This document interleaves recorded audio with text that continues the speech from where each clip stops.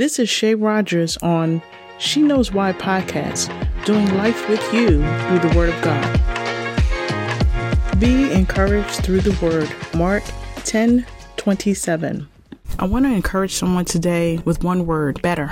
I want you to continue to keep this thought in your mind and in your heart. Things will get better. And you fill out the rest of that sentence. Things will get better in my heart. Things will get better in my mind. Things will get better in my finances. Things will get better in my health. Things will get better in my relationship with Jesus Christ. Things will get better as I read the Word, because the Lord is going to give me understanding. Things will get better in my worship because I will be more sincere in my vulnerability to the Lord while worshiping. Things will get better in my praise because it will remove the heaviness in my life. Things will get better as I honor God. Things will get better as I show the love of Jesus Christ. Things will get better as I forgive. Things will get better as I receive grace to give more grace. Things will get better. You have to speak it, you have to believe it, and go out there and live it better.